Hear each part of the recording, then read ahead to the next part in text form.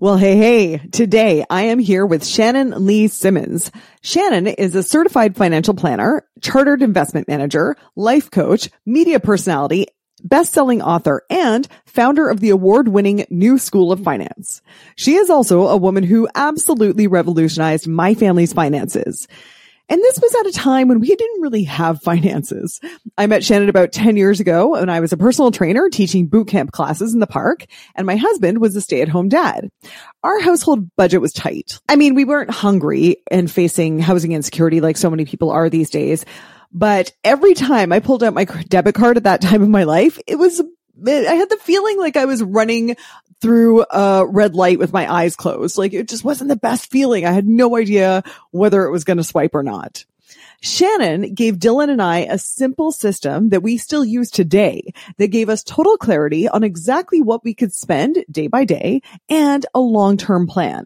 And like I said, this is 10 years ago, and I am still so grateful to her. Today, Shannon and I talk about all the parallels between fitness and money, like the all or nothing mentality and getting the fuck it's and being influenced by social media. She talks about the psychology of getting out of debt and how to spend your money in a way that will give you the most emotional bang for your buck. And we talk about her new book, No Regret Decisions, and how she helps her clients make really personal decisions, like whether or not to continue with IVF, whether or not to sell their business. And she helps them make these decisions in a way that they will never regret it, regardless of the outcome.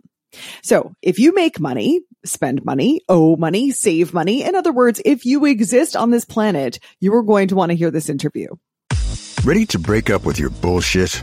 I mean, all those excuses that are keeping you stuck. Because you have one life to live. And if you're not having fun yet, then that's a problem, dude. Welcome to Goals, Grit, and some woo-woo shit. The podcast where you learn about the habits of kicking ass at life. Whether you want to get ripped, get rich, or just get high on life, this is the place to be. Here's your host, best-selling author and feel-good expert, Una Duncan. Shannon Simmons, I am so excited to finally nail you down to come on the podcast. This is a conversation I've been looking forward to for months. So thank you so much for being here. I am so happy that the stars finally aligned for us and we can do this and we're here together. Totally. So I want to talk to you mostly about your new book about making decisions in tough times, but maybe can you give a bit of your background? Like I know you're a financial planner, and just because we want everyone who listens to this to have massive financial abundance, can you just quickly outline the difference between what you do and what the financial planner that people get from their bank does? Yeah, sure. So I run a business called the New School of Finance, and we are a fee-only financial planning firm. So fee-only is sometimes also called advice-only. And so what that means is that we don't sell products. We don't sell mutual funds. We don't sell ETFs. We don't sell insurance products, nothing. So when people come to us for financial advice, they pay for our time. So that means that we're unbiased in every way. So if someone's like, hey, I have some money. Do I put it on my mortgage? Do I put it in my RSP? It's not like my bonus is dependent on where that advice goes. So that's what we do, which I think is different. Sorry, not I think. Which is different than if you go somewhere who's managing your money and you're getting financial advice from them. They're inherently biased, right? Because the more money that's in your portfolio, the more money they make. And just to clarify, that's almost everywhere. Like if you are not paying a fee upfront for financial advice, that is how those people are getting paid, right? Yeah, there's no free advice. So if you're not paying for it out of pocket, it's coming off your investments or off the product that you've bought. Yeah. Yeah. It's interesting. I've come across that with fitness stuff. People will be like, why? Other people aren't charging anything for their fitness stuff. And I'm like, oh, yes, they are. They're selling you supplements. They're advertising stuff to you. I mean, there is no free lunch, really. You're paying somehow. And at least this is the most clear, upfront, transparent way of getting paid. Yeah. And I think it really allows us to do a holistic view of someone's life, again, because we don't get pigeonholed into like a sales pitch. So I remember when my husband and I first came to you, which I mean, Shannon, I'll be honest with you, it was a turning point in our finances majorly. And, we talked about our money situation and we're opening up the kimono and bearing our souls. And I joked to you, I was like, oh my God, you probably feel more like a therapist or a life coach. And you were like, you have no idea. So, yeah, I am a life coach. Well, that's the thing. Yes. And so you are actually a life coach as well. So did you do that because you were noticing that your clients, that money management is all about emotional management? I mean, is that true? Yeah. I mean, it's like why I have a job. We all know that you just spend less than you make. Everybody knows that. So I wouldn't have a job if it was easy. Right. When I was working on Bay Street, which is what I did before I launched New School, I really actually enjoyed the client part of it. And that was with high net worth clients, but you still have people that are really emotional and making emotional decisions around money, even when they're millionaires. And so I find the human part of money so fascinating. And that's really why I'm not bored of my job 16 and a half years later doing the same thing, because it's really about people. And so I got my life coaching certification before I even left Bay Street. So like I've been a certified life coach since 2010, like Wow. old OG life coach. Because I even saw it then, that it's like, this is not about, even at that level of wealth, people still make really emotional decisions that are not necessarily quote logical, have anxiety and scarcity mindset. And I remember being like, wow, you have $5 million and you can't sleep about money. And it's like, it's not about money. It's about our feelings. I love that. I want to talk to you about that scarcity mentality that can hit at any level of wealth. But your first book, it's called Worry-Free Money. And that's how people can be all responsible and save for retirement, but also enjoy their money. Is that right? Yeah. And I think that part of what I noticed over the years is the same trends sort of coming up regardless of someone's financial situation. So once I launched New School of Finance and I wasn't necessarily working with just wealthy people anymore, I see people that are, maybe on the brink of bankruptcy, all the way up to people who just inherited like $10 million and everything in between. And I would notice that the trend of scarcity is the same. And I would notice, which sounds ridiculous, like you could to say, what? Somebody who is swimming in debt would have the same money anxiety as somebody who has millions of dollars? That can't be real. And I'm telling you, it's like the same words coming up over and over again. Obviously, there's a reality to that we have to take into account. But I realized that the worry about money, no matter who you are, comes down to whether or not you know how much you can afford to spend, which is all relative. So someone who has lots and lots of money can afford to spend more than somebody who doesn't have a lot of money. But at the end of the day, if you don't know what money is allowed to be spent and what money is not allowed to be spent every time you get money or every time you get paid, then every time you spend money, there's anxiety. Every time you spend money, there's guilt. So if you order a pizza, it's probably not going to rob you of a secure retirement. But if you don't know that, then it's like, oh, I shouldn't have done that. I should do better tomorrow. Like, why do we do this? Like, we're so bad with money. Why can't we just do the right thing? And it's like, wait. You can spend the money on the pizza. Like there is a part of our money that is meant to be spent. So it's really about the not knowing how much. And that's really where Worry-Free Money, the book, and my whole philosophy around like figuring out what that line in the sand is so that you can give yourself permission to enjoy a portion of your money so that you don't always feel guilty. I love that. And I see so many parallels with fitness and the clients I work with, because of course they order the pizza and they're like, oh my God, I'm fucked now. I'll never get fit. I ate the pizza like a big loser. And of course that's totally not true. Right. Exactly. Yeah, I love that. And then you say it's really important to enjoy your money now. Do you think if you don't enjoy your money now, you'll always have these feelings of scarcity and create more scarcity? You know what I mean? Like, tell me a little bit more about that. Yeah, I think that's true. I've seen scarcity mindset become self-fulfilling prophecy, which is why I wanted to write the book in the first place. So if you believe that there's not enough money ever, and there will never be enough, which is really the scarcity mindset that I'm talking about, is that a lack of hope for the future, then what happens is it becomes a self-fulfilling prophecy because the actions that you take today are in line with the fact that you assume that there's no point in trying. And if you assume that there's no point in trying, you don't. And a classic example of that is like, well, I already have $4,000 on a credit card. Like, what's another $400? And people are just like, fuck it. And they swipe their credit card. Totally. And we all have those fuck it moments. Those are normal. It's human. I'm talking about when all it is that, right? And it's a slow creep. And it's all about that scarcity mindset from the very beginning that's robbing you of hope that there's any point in trying. Well, okay. And your second book is called Living Debt Free. And to me, I'd imagine that getting out of debt would take some grit. Do you think that that's the right word for it? Yes. It is a constant, all financial stuff, not just getting out of debt, even saving for retirement. A lot of it is a long lens thing. So you have to constantly stay motivated for the right reasons so that the short-term you aligns with what you want the long-term you to be. And so it's really, really hard to do that. And I always find with debt, it's less motivating than saving. So if we think about your net worth, all of your assets minus all of your liabilities, that's your net worth. So the classic example is like you own a house for $1 million, but you have an $800,000 mortgage. Your net worth is $200,000.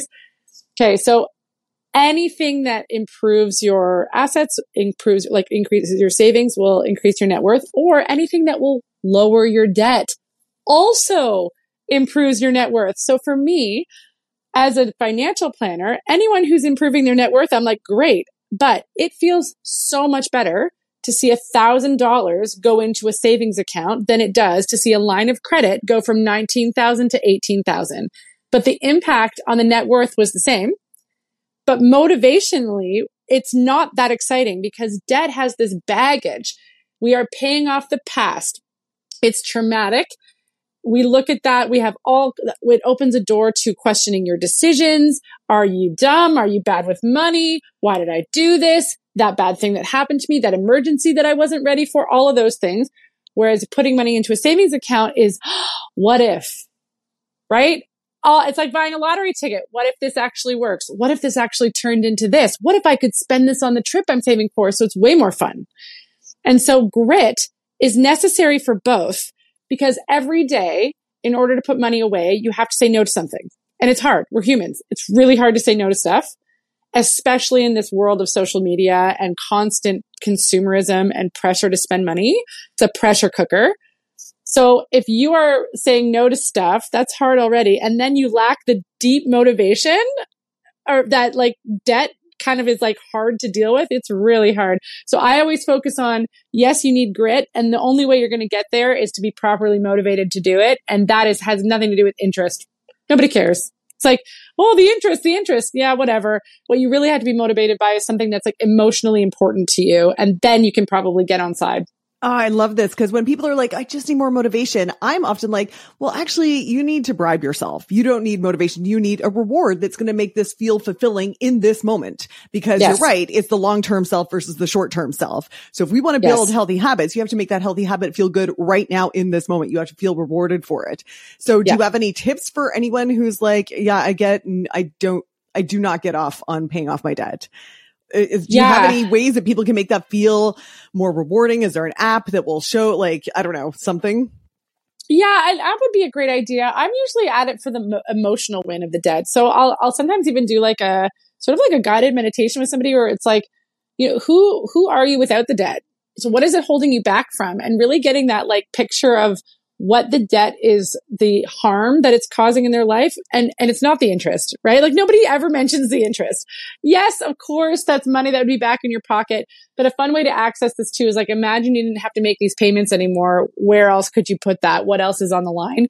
And then I usually also say, some sort of like in the moment reminder. So for example, I had this one client who just wasn't motivated to pay it off, had like tens of thousands of dollars of credit card debt and was just like, I just don't care. And like, that's fair. I kind of get it. And like, then his wife got pregnant and all of a sudden he was like, we couldn't get a car because my credit's bad. And like, now I feel like I'm going to be this bad parent. And it's like, this is a different level of motivation than pay off your debt because it's improving your net worth. Like nobody cares. And so then it was like, he didn't want to be a bad partner. He wanted his wife to trust him, like a whole bunch of other stuff that we were able to pull out. His wife and him wrote like their goals on a little piece of paper and then he taped it to his credit card. So every time he took out the credit card, there was like this little, like, I love you. I trust us. Like, we're going to be okay note that they wrote together. And so it was like that moment in the moment where it's like saying no actually makes me feel better about myself because I'm sticking to this really emotionally charged motivation. And he literally taped it with Scotch tape on the back of a credit card. I've had other people use little stickers, like little star stickers or something to remind them of like what it is. But I think it's not necessarily that it can feel good in the moment, but it can remind you intensely of why you're saying no to something. And I think that is that sober second thought, which is why all this contactless payment stuff is really terrifying for debt, because I don't think you spend money with the same mindfulness and it's harder to stay motivated. Oh, that's interesting. So you don't even have to put in a pin. You're just swipe. Yeah. There's no contact. There's nothing. It's like a tiny little tap. Think about Apple Pay, all that stuff too, right? Or Shop Pay or whatever online. You just like press a button with your finger one time and it shows up at your door. You don't even have to swipe anything. Like, how do you stay motivated in those weak moments with those sort of technologies working against you? It's really hard to exist. I feel like our brains are not meant to be able to spend resources that quickly and that thoughtlessly or mindlessly by accident. Most people I've never had someone be like, you know what, just can't wait to be in debt. Can't wait, love it. So it's a series of things that have happened, right? And I don't know, I feel like it's really getting harder and harder. Like even from advice, like I've been doing this for over 16 years and it's getting worse, not better.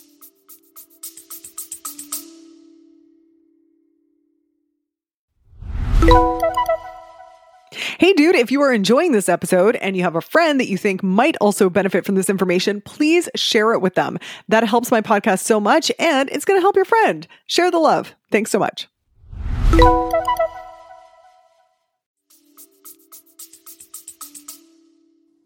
I love, though, that you help people connect those numbers on a screen, which you're right, could be totally meaningless, to real life consequences that are emotionally impactful. I think that is so powerful and so unique about what you do. What do you say to those clients that are in deep debt and maybe they're having those feelings? And again, I know this from people who come to me and they feel like, I'm too far gone. I have no willpower. I'm so embarrassed by the state of things. I'm ashamed to get help. How do you help people with those feelings?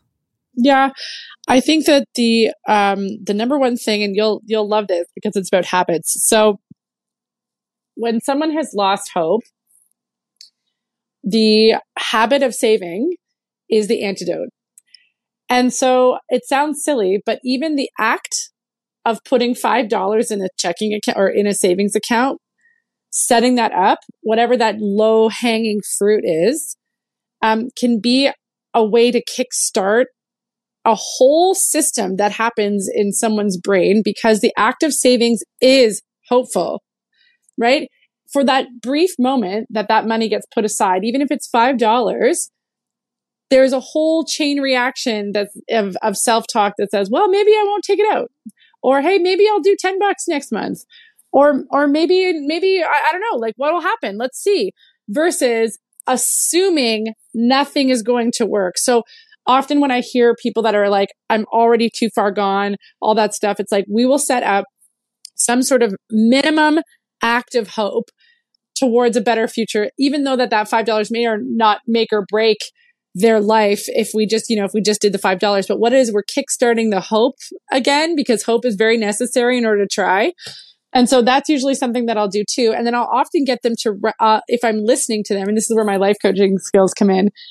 Some of my clients who've been with me for years are like, yeah, nice try, Shannon. We know it's coming, but this is really good if it's someone new. I just am like listening and like writing down the things that people have said about themselves, because people will just come in and dump all over, like all the things, right? And then I'll just like show them the list and I'll read them back what they just said to me.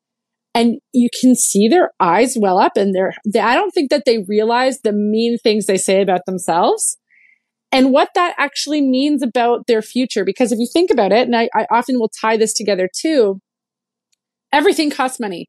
You want to go back to school? Costs money. You want to go on a trip with your kids around the world? That costs money. You want to start your own business? That costs money. You want to like work less? Costs money. You want to do all the things that cost money. You want to have a birthday party for your kid. You want to buy that shirt, whatever. It all costs money. So if you fundamentally believe that you are not good with money, and that you will never be good with money, then what you're actually saying is, I'm bad at life. And when I connect that for someone, like listen to the words you just said, and what you're saying is, I'm bad at like all the things in life because I'm never going to achieve any of my goals. And then people are like, well, I don't think that. I'm like, exactly. You don't actually think that. So like, let's pull back from that for a minute. And like money is a tool. It's a resource. It is not a self-worth thing, but they often get so intertwined because our self-worth is tied up in our goals, and money is often how we can get to our goals. I love that you brought up, all of the things cost money. And when you mentioned social media earlier, it reminded me of a great thing that you were doing a couple of years ago. I don't think you still do it, but you had something. You'll have to tell me what the hashtag Real selfies. Real selfies. So this is, listeners, this is what Shannon would do. She would have the beautiful picture of the meal at the restaurant or whatever, and then she would show the receipt. Tell us more about that movement, and Shannon, what were you trying to get across there?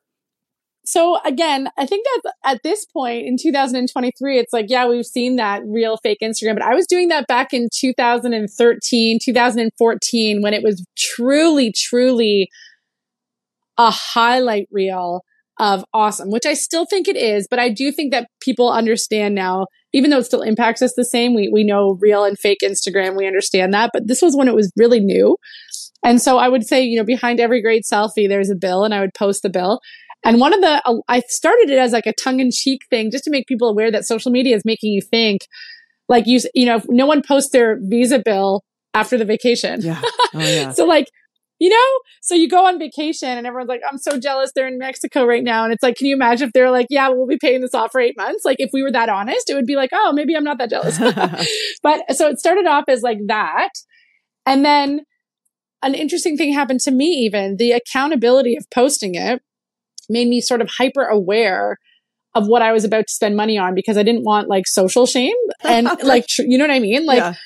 So there was this moment where before I would buy something or before I would do something, I would be do I want to post this on the internet? And then I was maybe I don't, maybe I do. And it really made me assess before I swipe my card, am I doing this for the right reasons? Because if I am, I'll post it and I'll be proud of it. And if anyone wants to come at me, I'll be yeah, I stand by this transaction. Or am I doing this because I'm tired? It's convenient. I'm being lazy. I'm feeling insecure right now. I don't like any of my clothes because something doesn't fit me. And I feel I need a new shirt to go on this TV show, which is insecurity and all of that stuff. And so I really noticed that that accountability makes us sort of puts us in a framework to make good decisions in the moment. And so that's why I talk about that a lot in the book too. I'm not saying everyone should post their bill online, but it was just a really cool mindfulness activity. Yeah, I love that. And it's a great segue to talking about your latest book, No Regret Decisions, Making Good Choices in Difficult Times. So in that book, you often describe it as making decisions in times of crisis. Can you give us a few examples of the kinds of situations you're talking about? Yeah. So, when people hear crisis, they often think of an unexpected shocking event. And yes, that's absolutely it. But the crises that I kind of cover in the book are varied. So some of them are, the rug just got pulled out from under you. Your partner just came downstairs and said, I want to separate. And you're like, what? So that's an example of a personal crisis that your finances are sort of immediately pulled into this. Critical illness, also somebody gets a diagnosis or something like that. Those kinds of things would be the rug getting pulled out from under you. And now you got to financially plan at a really bad time. Okay. Those are the kinds of crises, but there's also sort of personal crises that exist that aren't necessarily an emergency or something for example, I also tackle things I don't know what I want to do with my life and I want to quit my job tomorrow and I don't know where I'm going and I have to make these massive decisions and do I quit and go back to school? So this isn't necessarily your life is on fire, but you have to make a big decision with high stakes. So really the book is tackling things that are high emotional stakes, high financial stakes, uncertain future. So the stakes are higher. So we're not talking about buying the pizza. We're talking about your life will not look the same after you make this decision. So you quit your job, your life looks different the next day. You, your partner is divorcing or you're divorcing your partner, your life looks different the next day. These kinds of massive, sort of shifts in your life.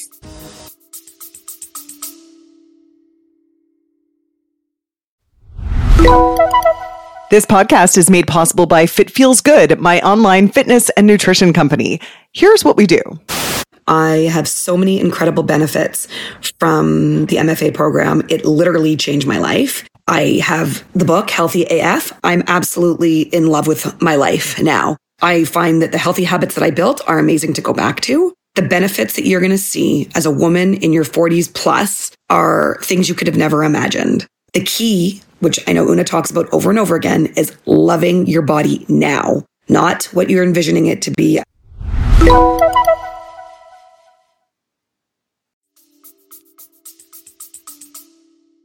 Okay, we have a big giveaway this month for the person who leaves the best review for this podcast. As you probably know, reviews are huge in order to help a new podcast like this one grow an audience. So, if you're kind enough to leave a review, you will be eligible to win a free spot in my upcoming 28-day transformation program. This is my signature fitness program that has 97% of past participants saying it changed their life. All you got to do is leave an awesome review right now and tune in next month for when I announce the winner. Back to the show. What's so interesting to me that you as a financial planner are helping people make extraordinarily personal decisions like, should we do another round of IVF even though it costs so much? Should I put my spouse in extended care? How do you help people come to a decision that they are at peace with, that they know was the right decision when it comes to these things?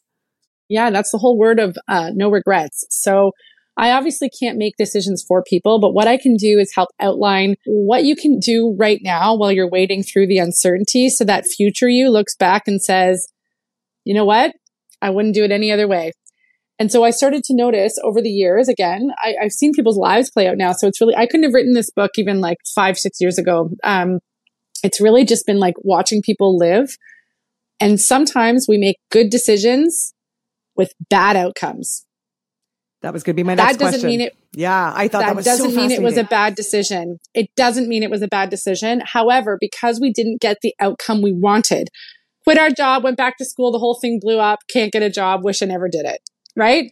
So, okay, that was good decisions, bad outcome. How do you look back on that and not regret it? And so I started to notice between all the people who made decisions and they didn't work out, there was a group of people who still have hope for the future. And they were like, good decision, bad outcome. And there was another group of people who were like, I'm the worst. I regret that. How could I have done that? And they live with this deep regret. And so in studying those people, I realized it was really important because those people, without the hope for the future and without trusting their ability to make good decisions in hard times, live with daily anxiety that something bad is going to happen to them because they don't actually trust themselves to make good decisions again going forward. So the people that were there in that group often made panic-based decisions. So like reactive, right? I'm going to rage quit. I'm so angry at this person. I'm just going to do this thing. I'm going to, but very reactive panic-based decisions. Classic also is like during the pandemic, this will never end. I'm going to like sell everything and move. Some people that was a great decision. Some people that was a horrible decision. It depends on the thing. So a reactionary decision. And the other thing is like making sure that they're making decisions that are aligned with their value, their deciding values, just for them, not other people, not what the news is saying, just for them. And then ultimately like setting up boundaries financially. So like, where's the like go, no go lines that you don't end up regretting this down the road, right? Like how much money can you spend to do this so that you don't look back with regret? How much other things in your life you're going to have to give up in order to do this. So all I do is map it out for people so that it's a mindful choice so that no matter how it turns out, you can look back and say, that was a good decision, even if it was a bad outcome. Because I stayed true to my values, because I really thought about it, because I stayed within the guardrails of safety. And so even though it didn't work out the way I wanted it to, even though we didn't conceive the baby, even though our property value went down, even though I didn't get the jobs of my dreams, I would still make that decision again. Or I approve of that decision. It was a good decision. I approve of that decision. Wow. Yeah. And then you can live with yourself. Okay. Can you tell us about time and money guardrails? Because I'd imagine that's a big part. If someone says, well, or maybe you can tell us a story about someone who made a decision that maybe didn't get the outcome that they wanted and they still approved of it. Yeah. Okay. So just the pivot, I'll use an example that it really explains it well. So pivot points and guardrails are different. And so this is actually how I end up on the front line of these decisions with people, right? Because people want to know how long till I'm broke, or like, how long can I do this for? So a classic example is just like a first-time home buyer, right? Buying their first house. This is a form of personal crisis because the emotional stakes are high, the financial stakes are high, and there's a lot of uncertainty, right? So how much can we afford? They come in, okay, on paper, let's say that with their down payment and everything, they can afford a $700,000 house. Cool. And then they can take their kids to extracurricular, take a vacation every year, have a nice life. Okay. Then they're like, well, what happens if there's a bidding war? Okay, so first pivot point is, could we go as high as 800,000? So an extra 100 grand. Cool. Yes, you can. However, trip not really in the cards anymore. Like there's not a lot of discretionary spending there, extra discretionary. So you'd have to pivot your plans in order to make that work. It's not a no. It's just, what else are you giving up in exchange for this goal? Okay. Bidding war.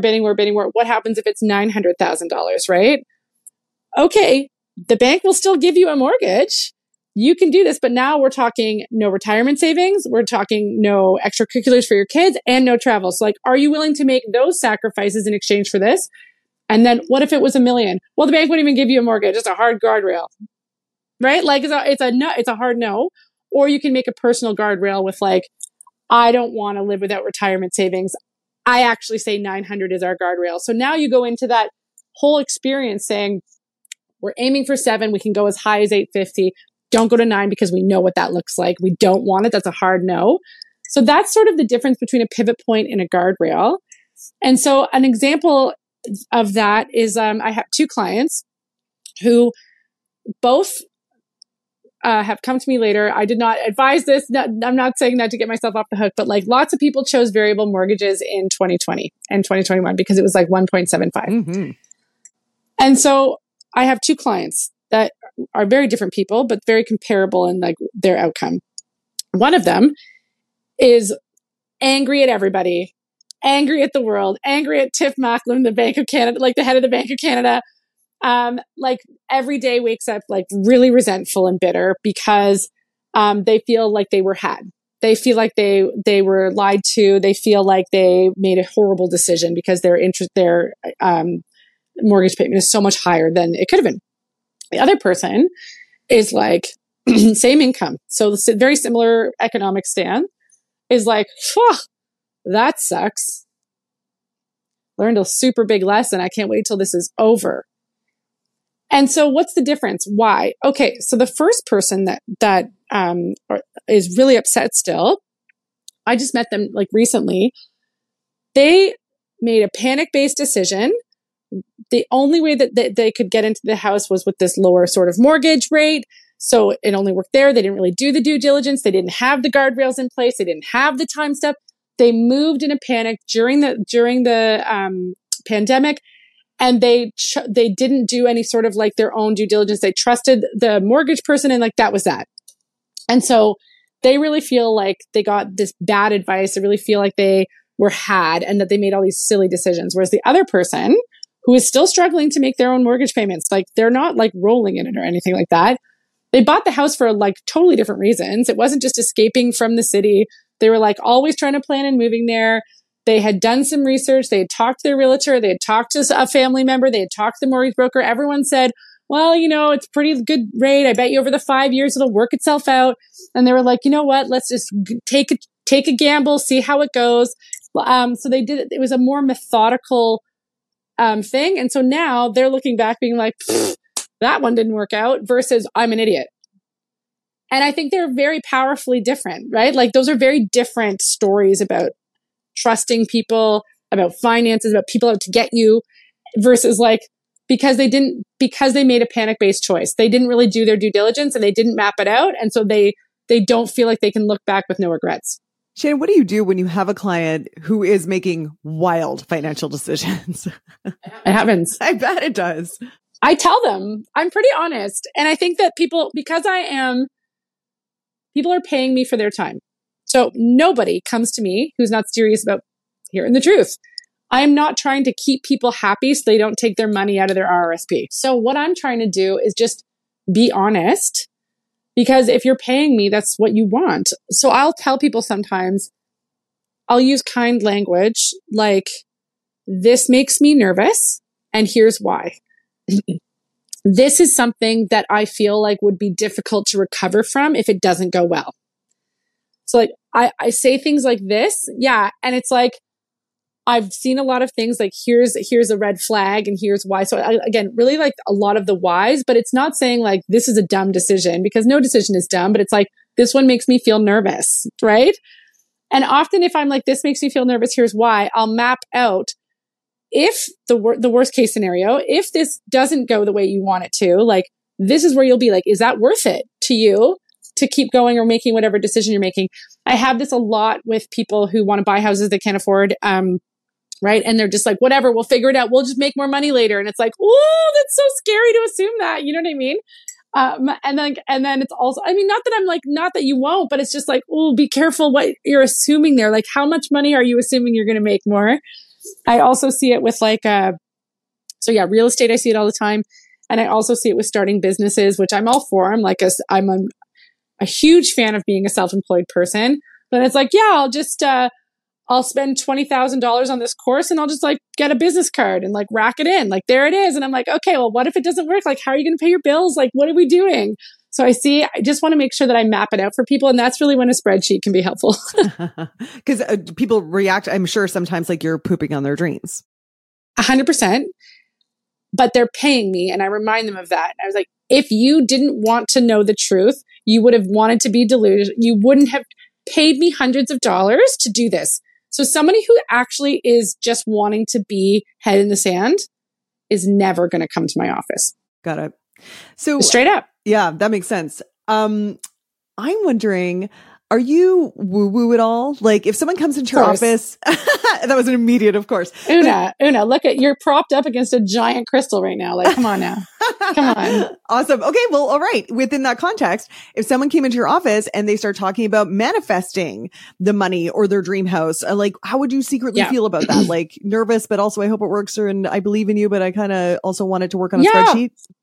Both. And I straight up say that. I think that, I am a big person on the power of like manifesting in the sense that hope, right? I think hope is truly one of the most important financial ingredients. So whatever's placebo for you, whether it's manifesting, whether it's like doing whatever it is that you think is an important part to give you hope for the future, I am down.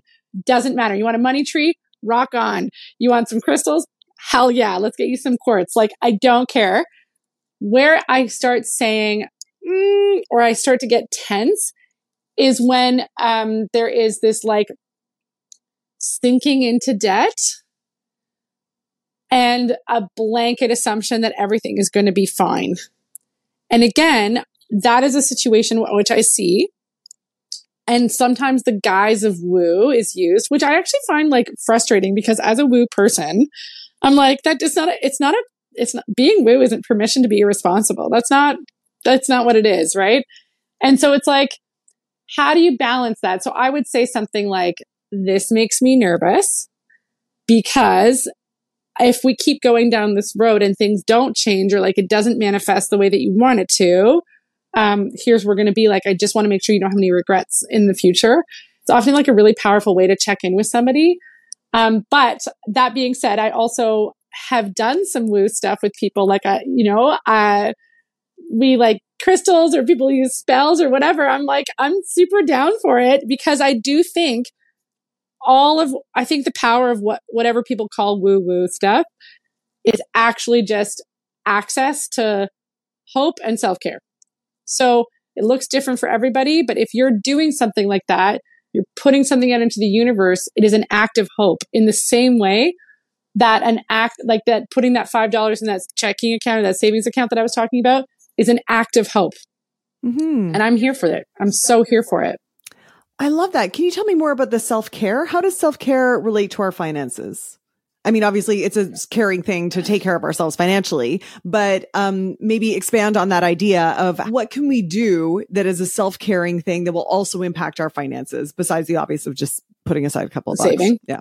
Yeah. I think making sure that you're spending the money we only have so much money to spend, and making sure that the money you are spending is going on things that give you something I call a high emotional return on investment.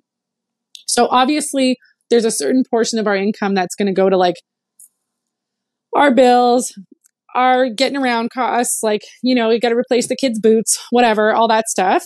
There's also a portion of it that's like maybe even at the grocery store or whatever, it's like there's some high quality things that give you joy that like wouldn't give somebody else joy, or maybe there's something else that you can do, like going to a show with your kids or whatever. So I think what I'm trying to say is really kind of fleshing out what of the money I am able to spend every month. how can I make sure I'm not spending it on stuff that is actually bringing me down? Like because what? that's what leads to that leads to bitterness and deep resentment. So for example, social obligatory spending is a classic example. Lots of that around the holiday season too. For example, it's my friend's birthday party and they're going to go to this expensive restaurant and I would rather spend money on this other experience, but I feel obliged to do this and I don't want to say no because I don't want to hurt someone's feelings. So I'm just going to spend the money and resent it inside and not do anything about that. So that's like a classic example. Or like around weddings, people feeling resentful about that, gift giving around the holidays, like all of those sort of like social obligatory things are places where people put their discretionary money and can often resent it. And so the antidote to that is just speaking up, like for sure, but it's a really hard thing to do. And so I often will go through people's discretionary spending and be like, okay, what are the things that give you the most joy? And they're like, I love my daily coffee. I like nice wine.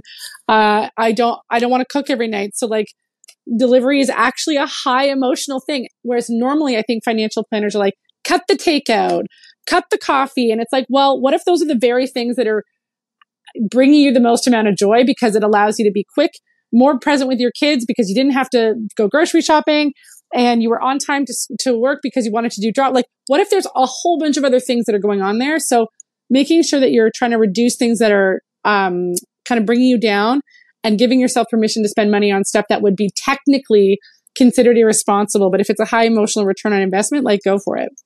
I love that. What can I ask you about the opposite? Have you ever had a client come in and even though they're, they look good on paper, it looks like they're doing well on paper, they say stuff that reveals a mindset that you're like, oh, this is not going to go well. Yes. The opposite would be like, other than like, everything's going to be fine and I'm just going to sink in, like, I'm just going to be responsible and I'm not going to be accountable to that. That's a tough one. I've seen like over scarcity, like saving too much, not not enjoying anything. Again, after so long, I've seen people save and save and save. And then like someone dies or like gets sick or gets divorced and like all these plans, like they were waiting and waiting and waiting and waiting. And then like life just didn't work out. And it's like, why? Oh, live your life. Like, life is short, live your life.